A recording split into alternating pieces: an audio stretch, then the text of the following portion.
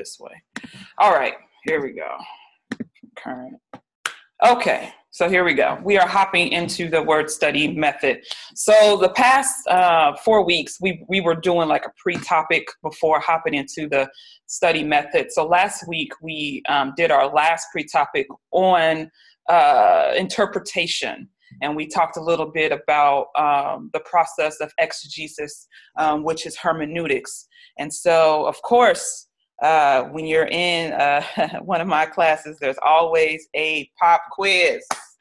Pop quiz, pop quiz, pop quiz. So for this quiz here, but don't chew me out. This quiz here is only 2 questions. So not like 5 or 6 like the other week. So this should be easy. So let's go with the first question here. This should be why. Why is it important for us to have God's thoughts?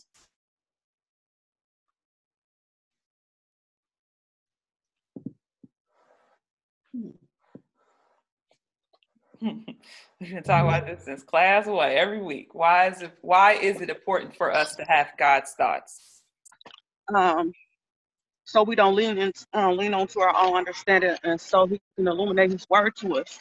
Because a lot of times when we see in a scripture, it's not always what it is. Sometimes there's been times where God had me look at a scripture, then all of a sudden He bring that scripture right to me. I'm like, oh, that's something different. Okay, thank you, Holy Spirit. So.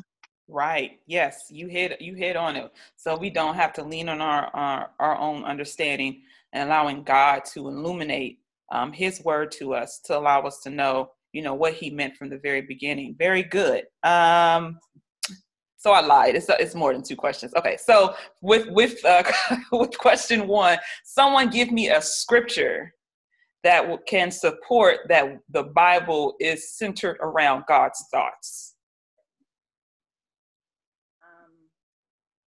Or God inspired. 2 Peter 3:16. What does that say? 2 Timothy. It says all scripture is, I don't know it by memory. All scripture is like God breathed. So you said it's what? Say it again. Second what? I think it's 2 Timothy 3:16. Yes, 2 Timothy 3:16. Yes, that's a good one. Yep, all scripture is God breathed and is useful for teaching. Yeah, that's a good one. Someone say something else? Okay. Yep. So that's the main scripture that we kept talking about was 2 Timothy chapter 3. Yes, verses 15 through 16. Yep, all scripture is God breathed. And another scripture that we can use is 1 Corinthians chapter 2, verses, you can kind of read, I guess, from 8 to 14.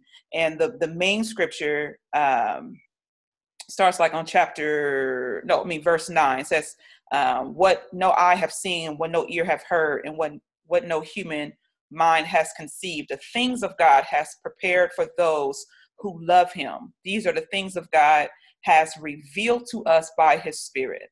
So the Spirit searches all things, even the deep things of God. Okay, so that's 1 Corinthians chapter 2, starting at like verse 8 or 9, going to 14. Okay, so that's a scripture that we can definitely use to support that God gave this word, this scripture to mankind. Okay.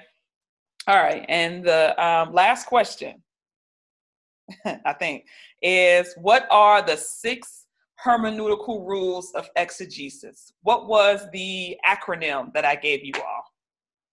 CWGID. B what? IS. Yes. What does the C stand for? Context. Context. Yes. Context. What about W? Word. G? Grammar. I? Intent. Yes, intent, author's intent. Yes. B? Background. And S is? Scripture. All right, saints. And you know what's funny? And the acronym is supposed to be CWGIBS, and I put IBC. Inspirational Baptist. I know. That's why I was confused. Like, what? Right. Yeah. So CW, we call it CW Gibbs, if that's easier to remember or whatever. So yes, definitely. So in this lesson today, I'm going to be emphasizing these principles a lot. Okay, we're going to see it a lot in our reading in this Rick Warren chapter on word, the study of word. So I'm going to be highlighting passages that he mentions so we can see it in various wording. So when we're doing our studying and when someone throws out like the background of the author or something like that, you know that is author's intent, things like that. So I'm going to be highlighting some things, okay? So, good. Let me see, make sure I got all my notes. Good. So let's hop into the lesson. That quiz wasn't too bad. Amen. So let's see here. So this is on page 133, okay, in your book. Let's go ahead and start from the top here, and let's read that first sentence that says, the Bible was originally written in Hebrew, Aramaic, and Greek. Pop quiz. What books in the Bible were originally written in Aramaic? Esther. Esther, yes. And Esther was the one I knew. Okay, we got two more. Ruth? I know it was when they were in captivity, but I can't remember. Ooh-wee.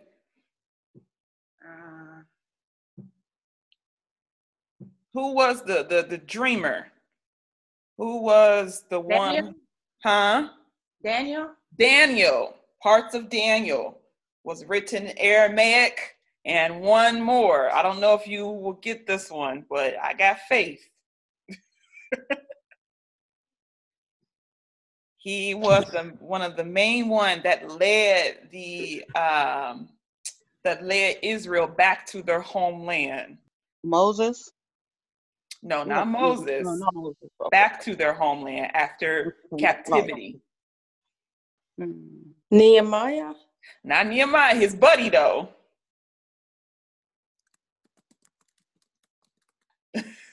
This was kind of tough. Ezra. Yeah. Yes, Ezra was one of the ones that helped kind of restore Israel back after captivity. And Tammy, you mentioned something after during their exile. Do you all remember? Because it's written in Aramaic, what group of people were they under? What people spoke the Aramaic language? Was it the Persians? Yes, the Persians. That's right. Yep. So they were under Persian captivity, and their main language was Aramaic, and so that's why you got a few books of the Bible that were written in Aramaic. Now this question here is the money. Take home the money right here. Why was Esther, the book of Esther, considered a book that a lot of faith communities did not want to put in the Bible? This question is from Introduction to the Bible. Why was Esther a book that a lot of people did not want in the Bible? It doesn't mention anything about God. It does not. Ooh, was that Tanika? Ooh, the money maker. It does not mention anything about God at all. You won't see the name of God anywhere in the book of Esther. So that's why a lot of scholars and a lot of faith communities did not want that book in their canon, because they didn't think it was God inspired, because God wasn't in it. So, ooh, y'all did good on that pop quiz. I know I threw that at y'all. So very good, very good. And that was only sentence one. We got a lot to cover. All right. So let's keep reading here. But you're going to hear this story a lot when it comes to the Persians and the Babylonians and the Greeks and the Romans. You're going to hear it a lot, especially in our next segment of TLC. You're going to be hearing that a lot as far as Israel in captivity. It plays a lot in history, and it plays a lot when you're reading the book of Daniel, understanding Daniel, and Daniel ties into Revelation and all that stuff. And Daniel talks about the time of the Gentiles, and that is Babylon, Persia, Greek, and Romans. And it has a lot to do with the end times as well. So you're going to hear it a lot. So I want you guys to keep rehearsing this in your spirit. Amen. So, all right, let's keep reading. The Bible was originally written in Hebrew, Aramaic, and Greek. Even though the average believer does not know these languages, we can still do word studies because of the availability of many excellent translation and reference tools. Okay, so what does studying the original word of Scripture do for us? Studying the original words of Scripture is a step towards knowing the mind of God. Okay. So let me see. Let me go to the slide here because I'm reading from the book, but I'll read for the slide too. The fact of the matter is that words are not being used today in the same way in most cases as they were during biblical days. That is all the more reasons Bible students must be careful about basing their theology on particular words and the way we use them today. Okay, as we're finding out, as we keep studying and as we keep looking at Scripture, we realize that a lot of words that they use in the Bible days, we use them totally different from today. And if you already hopped and did the reading, if you did read chapter 7, they're going to talk about what we've been talking about it for weeks, though, about the difference between the Greek language and the Hebrew language, and how there are 11,000 words versus the English language and things like that. And so we have to really be careful when looking at words, making sure that we have an understanding of their meaning when they use a certain particular word. Okay, so let me go to I got like so many sources here. Okay, so let's hop down to the definition. Okay, so the word study method of the Bible takes a microscopic look at the origin, definition, occurrences, and uses of a particular word, especially if it relates to the context of passage of Scripture. The purpose is to learn as precisely and comprehensively as possible what the biblical writer meant by the word he uses. So in your book, if you are writing in your book, I want you to highlight or underline these phrases. The first one is uses of a particular word. Right there is the hermeneutical principle of word. Okay, so go ahead and underline that. And then I want you to underline what the biblical author meant. So what hermeneutical rule is that one right there? Author intent. Author's intent, okay? So I want you to highlight that. And so you guys can, draw a line and write author's intent, or draw, word study or whatever, so you will know. And then the last one I want you to highlight is context of a passage of Scripture. And what hermeneutical rule is that? Context, okay? So as I said, like throughout this chapter, he's going to be rewording it in a way, the hermeneutical principles in a way. So I want you all to become familiar the hermeneutical principles written in various ways, okay? So, drop my stuff, okay. All right, so let's go to, nope, I don't want to go there. Let's see here. We did that one already. The purpose, I did the purpose. And then I wanted to go, let's go to the next page here. Why you should study the words in the Bible. I think I must be missing a slide. Okay. So it says, Irvin Jensen has said, just as great door swings on small hinges, so is the important theological statement of the Bible often depend upon even the smallest words, such as presuppositions and articles. When you hear presuppositions and articles, what hermeneutical rule is that? Grammar. Grammar. Okay, so you see, we're going to be looking. Here's another one right here is grammar. Okay. Most of the great doctrines of the Word of God revolve around a single word, such as grace, atonement, and faith, or faith. In order to understand the deepest meaning of Scripture, we must study the specific words that we use. And so it's important to understand what the Bible meant when we hear these words, grace, atonement, and faith, and other words like the words that you all picked for this assignment. We had waiting, we had transformation. So it's important to understand what the Scripture says about these things versus what we believe today about these things. And there is a term, a hermeneutical term that is used to describe words that have a meaning in the biblical days versus the words that the meaning that we have today, and it's called semantic range. Okay, semantic, SEMANTIC, range, semantic range. Okay, once we get deeper in hermeneutics, probably not this year, I don't know when, but when we get deeper in hermeneutics, you're going to hear that word, semantic range.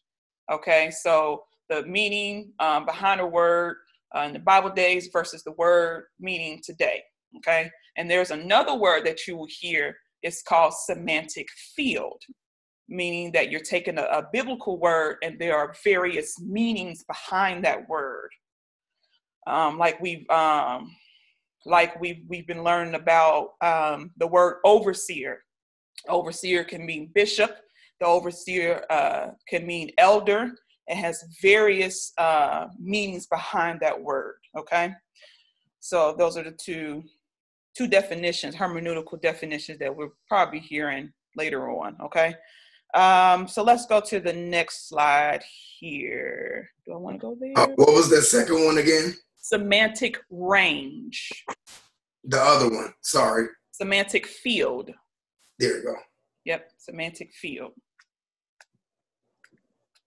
So semantic field is meaning behind a word in the Bible days versus the meaning behind the word today. Semantic range is taking a biblical word. There's various meanings, various words used for that particular word. Okay. All righty. Let's hop in this one here.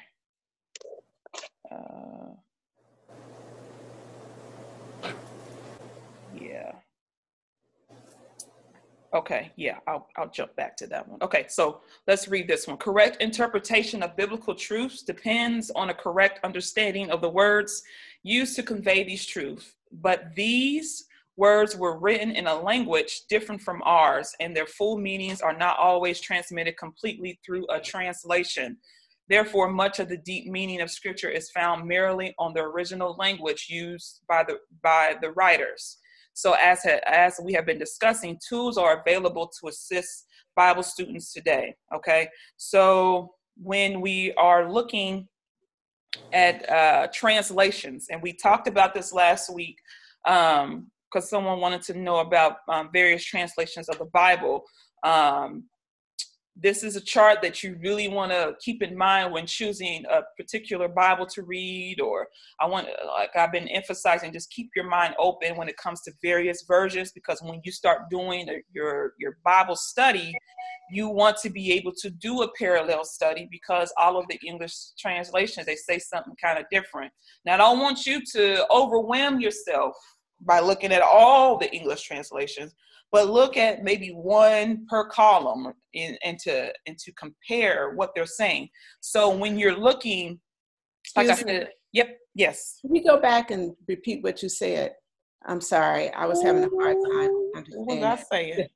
Well, you were just talking about the comparisons of this, what you're showing right here. Oh, I'm sorry. no, you're fine.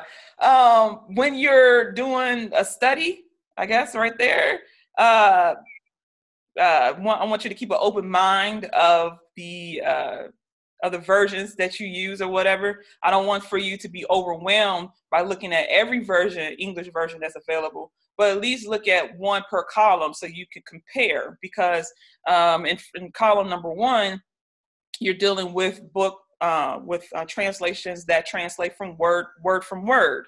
Okay, that gives you kind of the the literal meaning, word from word, and I can't see it because it's so small on my screen. Hold on, you guys. And it has an important point on that slide, and I can't read it. Give me 1 second. It seems like we used to be able to make your thing larger on our screens, but I can't do that now. You know what I mean? I used to be able to, when you put up a document, I used to be able to. Well, this document here is available in the Dropbox. Okay.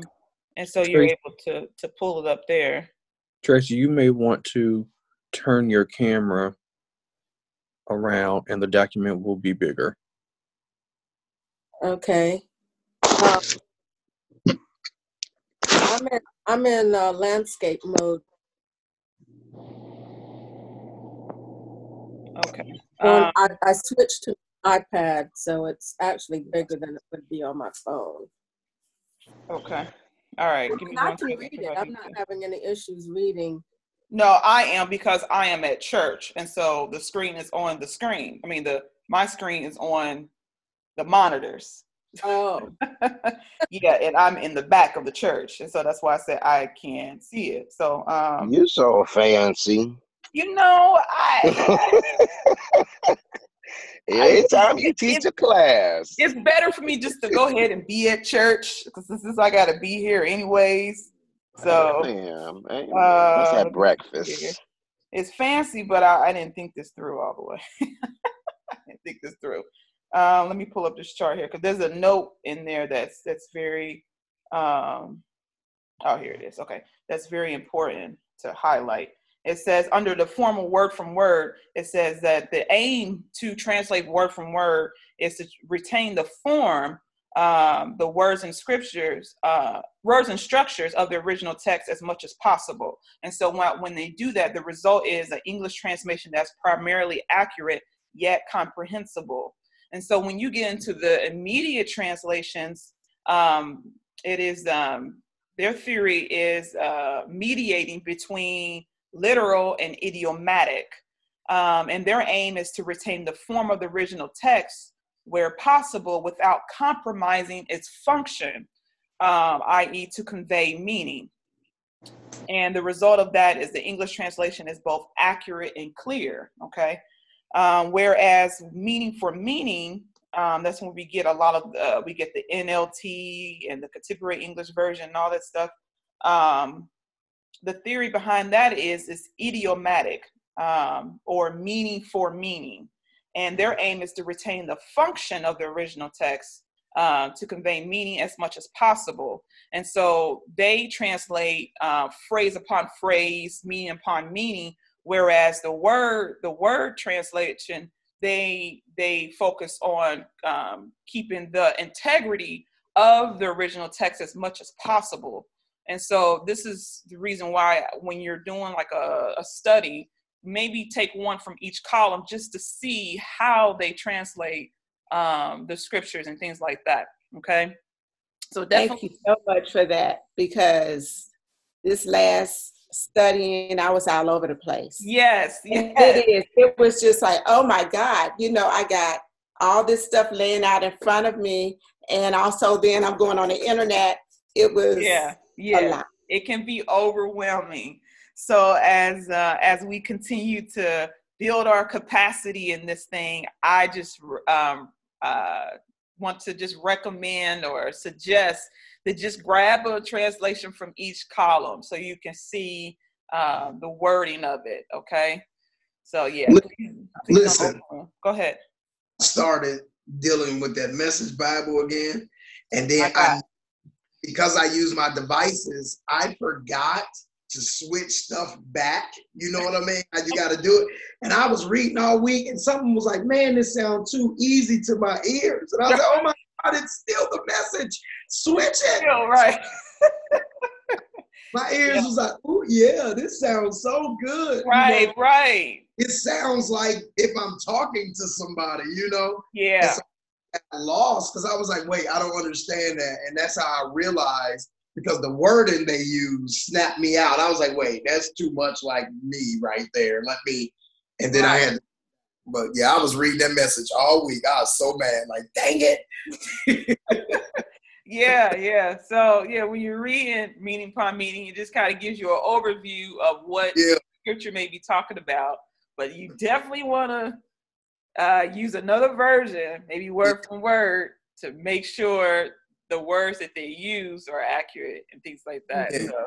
they'll even group it, and it'll say like verses 25 to 54, and it's this small paragraph, and I'm like, oh my God. Yes, and they will group a lot. And I just feel like they cheated. So, yeah. So, yeah, definitely that is one thing. We're going to talk about that too. Let me pull my notes back up here. Yep. Okay. All right. Hold on here. All right. What about you mentioned a concordance? And I can't remember what you said last week. Which is a better? Actually, I was going to mention that one about the tools that are available. Let me hop here then. Okay. Yeah. So in the book, it lists, especially in the introduction of the book, it gives you a whole bunch of resources that you can use or whatnot. As far as concordances, you can never go wrong with Strong's Concordance.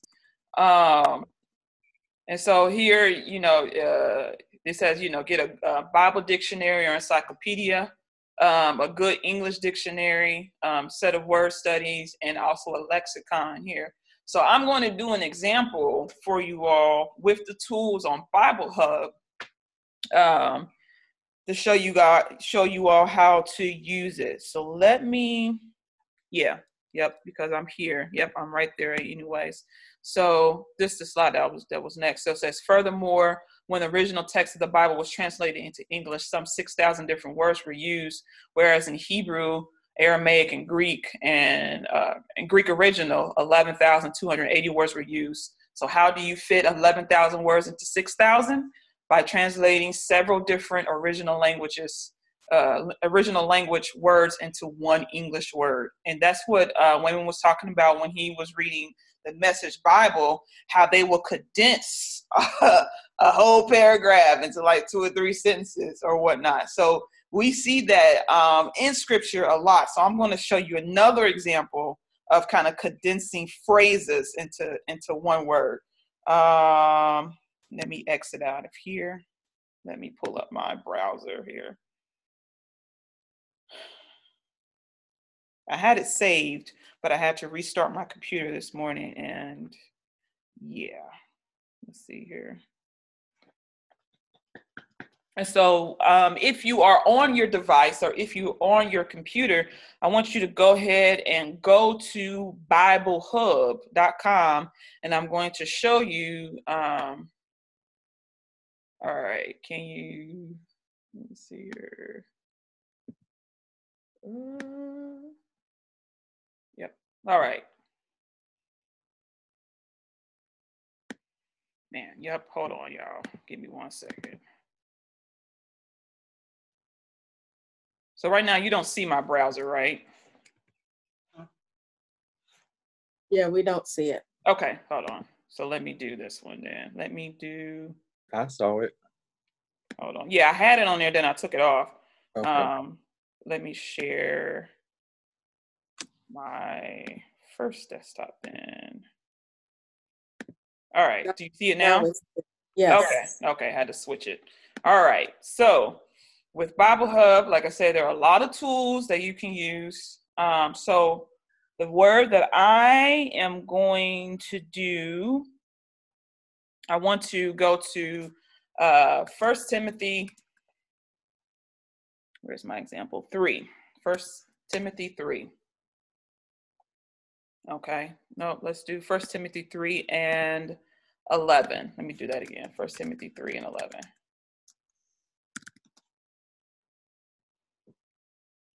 Okay, can I do it? Oh, there it is. Okay. All right. So you see here with 1 Timothy 3 and 11, the scripture says, in the same way, their wives must be, I'm reading from the New Living Translation. So that is the meaning for meaning. Okay. In the same way, their wives must be respected and must not slander others. They must exercise self-control and be faithful in everything they do. The NIV, which is I believe that is the middle column, the intermediate, it says, in the same way, the women are to be worthy of respect, not malicious talkers, but temperate and trustworthy in everything. So what we're going to do for this one, we are going to look at the word women and wives and things like that. So over here, under the study Bible, I am going to click on the women. And then the Strong Concordance, the concordance page is going to pop up. You got the Strongs, you got the NAS Exhaustive, and you have the Englishman. You have the Thayer's as well down here. Okay, so you have a few sources of concordances that you can use. Okay, but I'm going to stick up here with Strong's. And as you see, the word for woman, there are various usage here. So it could be a woman, it could be wife, or it could be my lady. And so we have understood in scripture, in church, we understood this to be, the wife of a deacon must be this way. And a lot of churches, they've built a lot of doctrine behind this, saying that if your wife does not exhibit this, then you cannot be a deacon. And then we've heard that this scripture means a female deacon, that you should not be in this manner or whatnot. So it really just, you see it in various versions. We talked about motives behind publishers or behind scholars. They will emphasize what they want to see. And so this is why it's so important for us to do word studies, so we can see what that particular word really means. And so as you go down here, when you want to learn more about the word, so we're looking up the word gune. And so we go down here, there's some more translations here. You got bride, you got wife, you got wives, things like that. And it tells you how many times you see this word in scripture. So you'll see this word translate 96 times in the I believe this is the New Testament. So you'll see that translated so many times. And then over here, this is where you could do your cross references.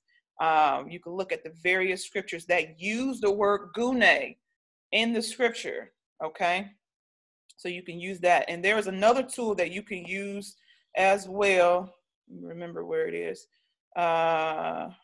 Is it the interlinear? See, I had everything up yesterday and now I can't find it. Let me think. It is has to be the English. Nope, it's not that one. Give me 1 second. Darn it. Let's see here, because it gave me.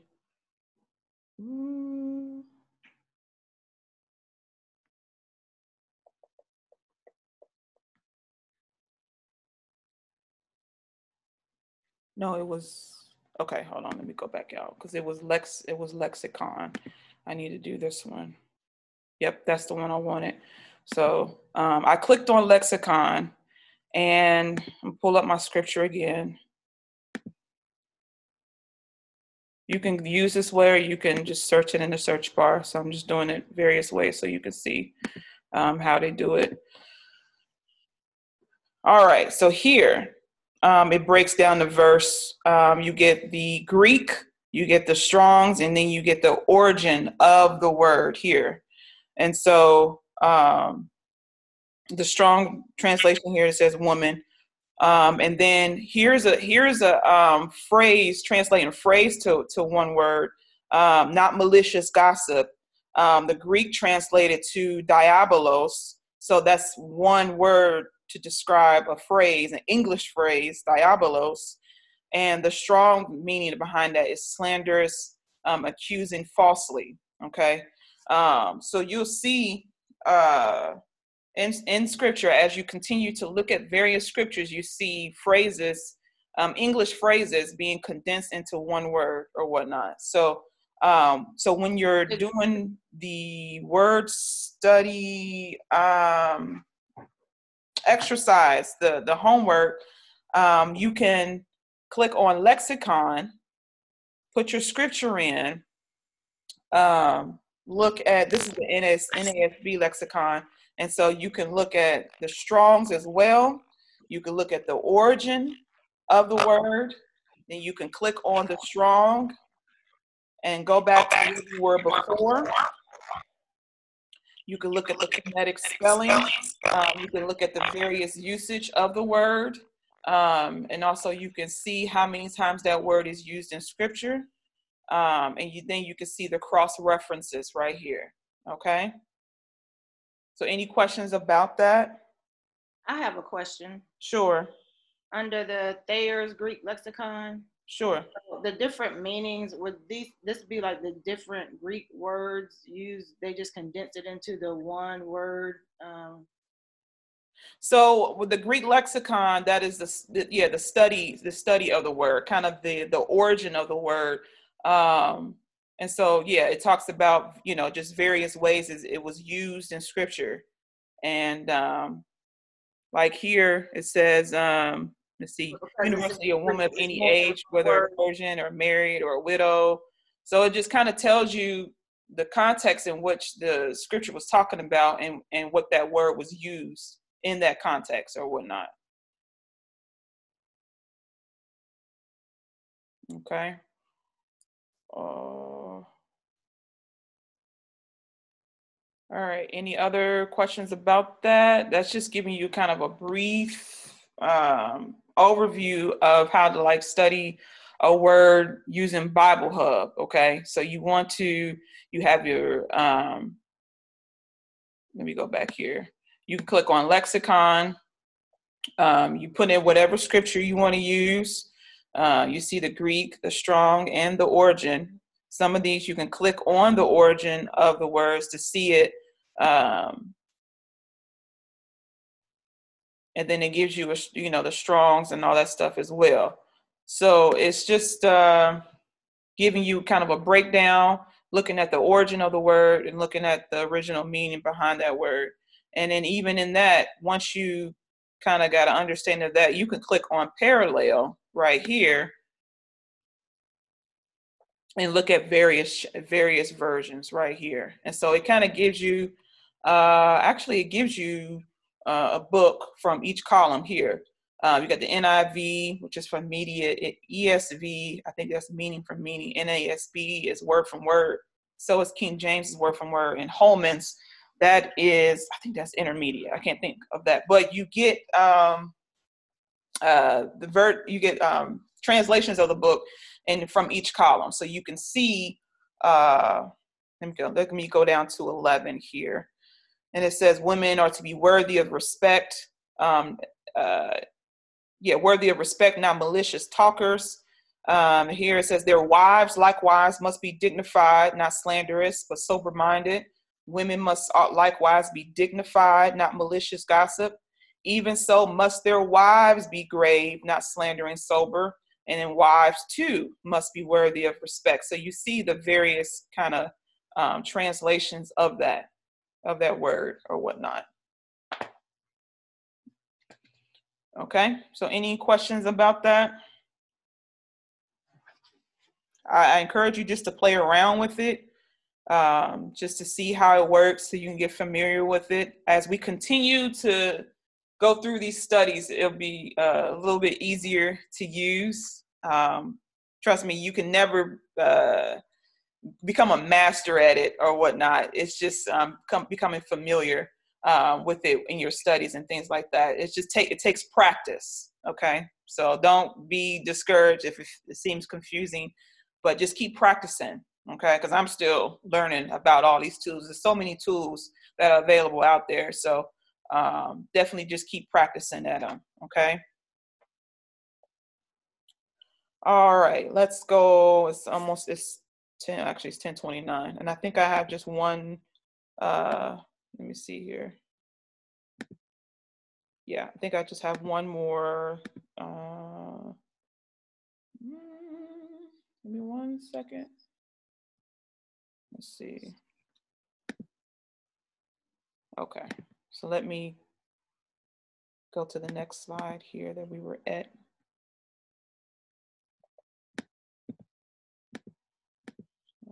From current. Okay, here we go. So why you should study words in the Bible? We must keep two things in mind when we're doing a word study. First, our word study must be based on the original language of words, not on the English words.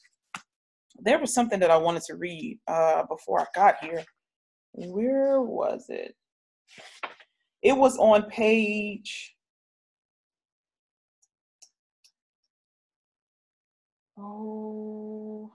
Let's see here.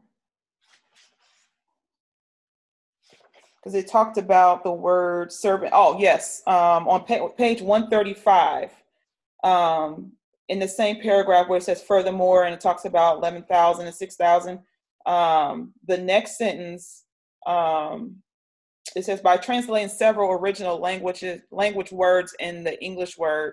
For example, in the New Testament, the English word servant translates 7 different Greek words, each of which have a slightly different shade of meaning for a servant. So our language, a latter one, is unable to completely give the full meanings of the original biblical language. So if you have taken servant leadership and deaconship 101, what is the word for deacon in Greek? And Wayman, you can't answer. Diakonos. Diakonos. I was about to say that's Tracy's favorite word. I was waiting for her to say something. She'll say every other word wrong, but that one, that's right. That word. Diakonos. And diakonos can mean deacon. Diakonos can mean minister. Diakonos can mean servant. There's so many different words translated for this word diakonos. Okay, and so you'll see that in scripture a lot. Okay, the English language, we just don't have a word to describe what the Greek language is trying to say, and so we just use one word. And so here's an example: servant or whatnot. So yeah, I wanted to definitely highlight that. And then we can go on this slide here because that's the next paragraph. So we must keep these two things in mind when doing a word study. First, our word study must be based on the original language words, not on English words. Okay, we want you to get beyond the English language and to look at the original language the scripture was written in order to get an accurate meaning of scripture. Second, we must always allow the context to indicate the ultimate meaning of the word. So when you look at the original language, you still must consider the context. Because when I say the word top, when you hear the word top, there are so many different things that probably run through your head. You can say the top of your head, or the top of a canister, or a top, the little toy top. And so you have to hear the context of which I mean behind that in order to understand the word top. When I say the word right, there are so many different words. When you hear it, I can say right from left, or I need you to write this down, or go to Rite Aid. You have to hear the context and how to spell it, that is grammar, in order to understand the meaning behind the word. Okay. So we have to understand that words make thoughts. So putting a single word by itself has no meaning without context, okay? But first you must determine what word to use. And so, yeah, it's work, but it's rewarding work, okay? So we talked about this already, about tools that are available, and let's see, 3 common difficulties in doing a word study. So any method you use to study the Bible will have some exceptions. In fact, when you're doing a word study, you need to be aware of some difficulties you must run to. Sometimes several Greek words are translated by just one English word. So we talked about that, okay? Be sure to check your concordance carefully to see if this might be true of the word you are studying. Find out of which different original words meant, okay? We give that example with servant, okay? The second one is sometimes one Greek or Hebrew word is translated several ways in English. And the example they had in the book here is with koinonia. And koinonia, I understood it to be fellowship. But there are more words with koinonia. There's communication, there's contribution, there's distribution, there's and fellowship. So you have various ways to translate a Greek word as well, okay? And also sometimes an original word is translated by a whole phrase of English. And we saw that within 1 Timothy, when I try to give you a phrase of, was it malicious? I can't think of the phrase that said, but you can see that whole phrase there was just translated by one word in the Greek or whatever. So let me see here. Oh yeah, so they give an example in the book of 2 Corinthians 3:18. It says the phrase beholding as in a glass is just one word in the original Greek. Yep, I'm not going to try to translate that one. That looks like some medical word or something. Yeah, so that Greek word there translates this whole phrase here. And it says, and you would discover some interesting truths when you study the origin of the word, okay? So when you're doing a word study, here's what you're supposed to do. Here are the rules, what you're supposed to do, and you can read it in detail in the book. It says, choose your word, find its English definition, compare translations.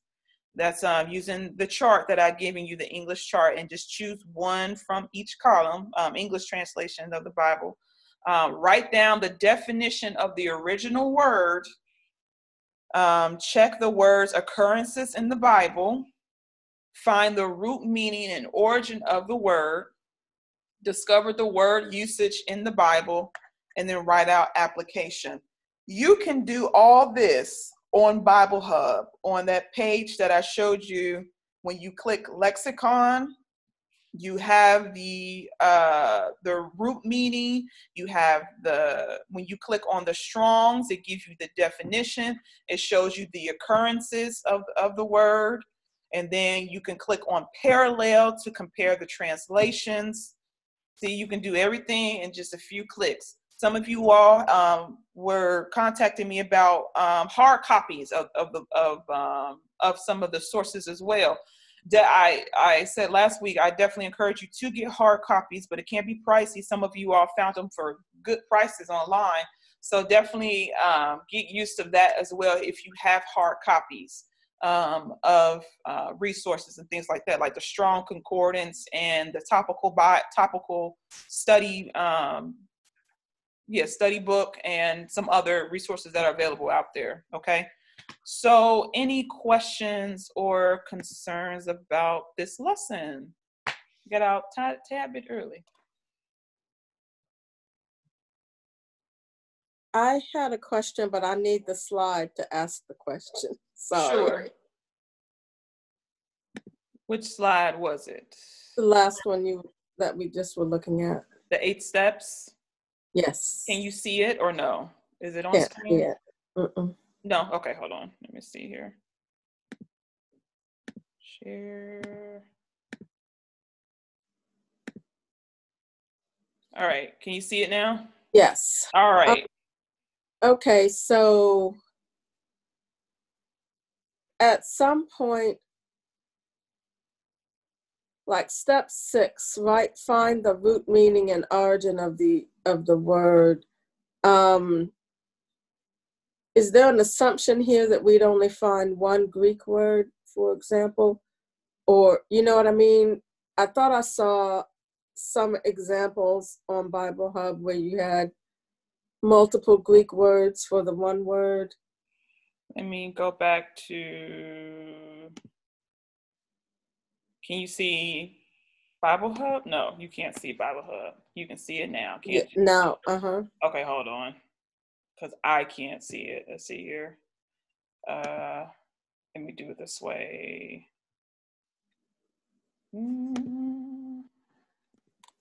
Desktop 1. Boom. Okay. Can you see it now? Yes. All right.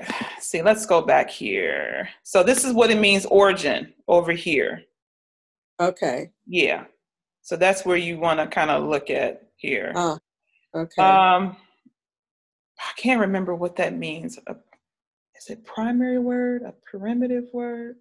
I'm gonna have to look that up and let you all know what when you see this, what does that mean? I can't remember off the top of my head. But yeah, this is what it means by origin, though. Looking at these words here. Okay. Okay, cool. Any other questions? We're pretty good. All right. I definitely want to encourage you all to keep trucking through this. It's going to get harder and harder, but it's so rewarding and it's so good. And it's just allowing us to really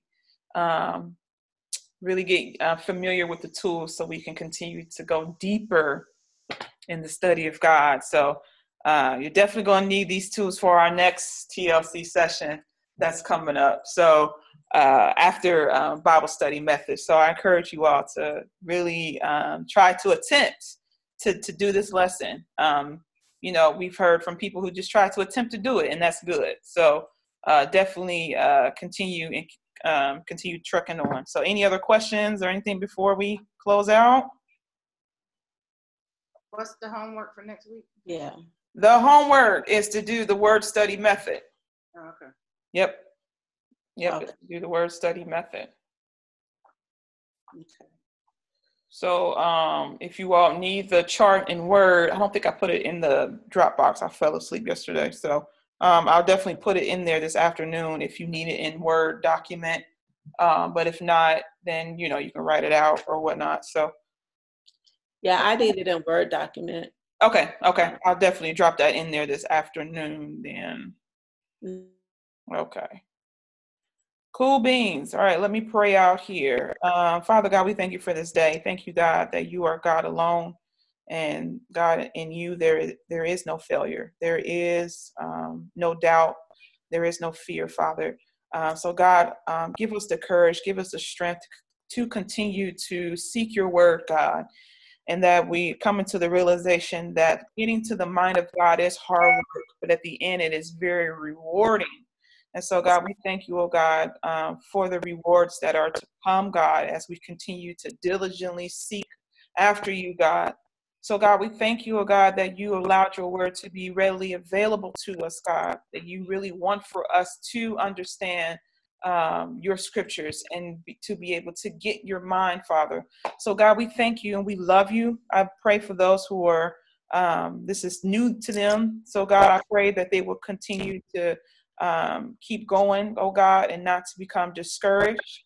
I pray, oh God, that we are able to say words of encouragement and uplifting to those who are new at this, oh God. For once we come over this hump of learning different methods, and then allowing the Holy Spirit to come in during our study time to illuminate your word, oh God, we're able to use the tools that are available to go deeper into you, Father. So, God, we love you and we bless you and we give you all the praise, glory, and honor. In Jesus' name, amen. Amen. Thank you. All right, y'all. Y'all have a good day. Thank you. Bless everybody. I think we will see each other, next week? Is that our first service back? Yes. Oh, boy. But I think we're still going to do Zoom for TLC, if I'm not mistaken.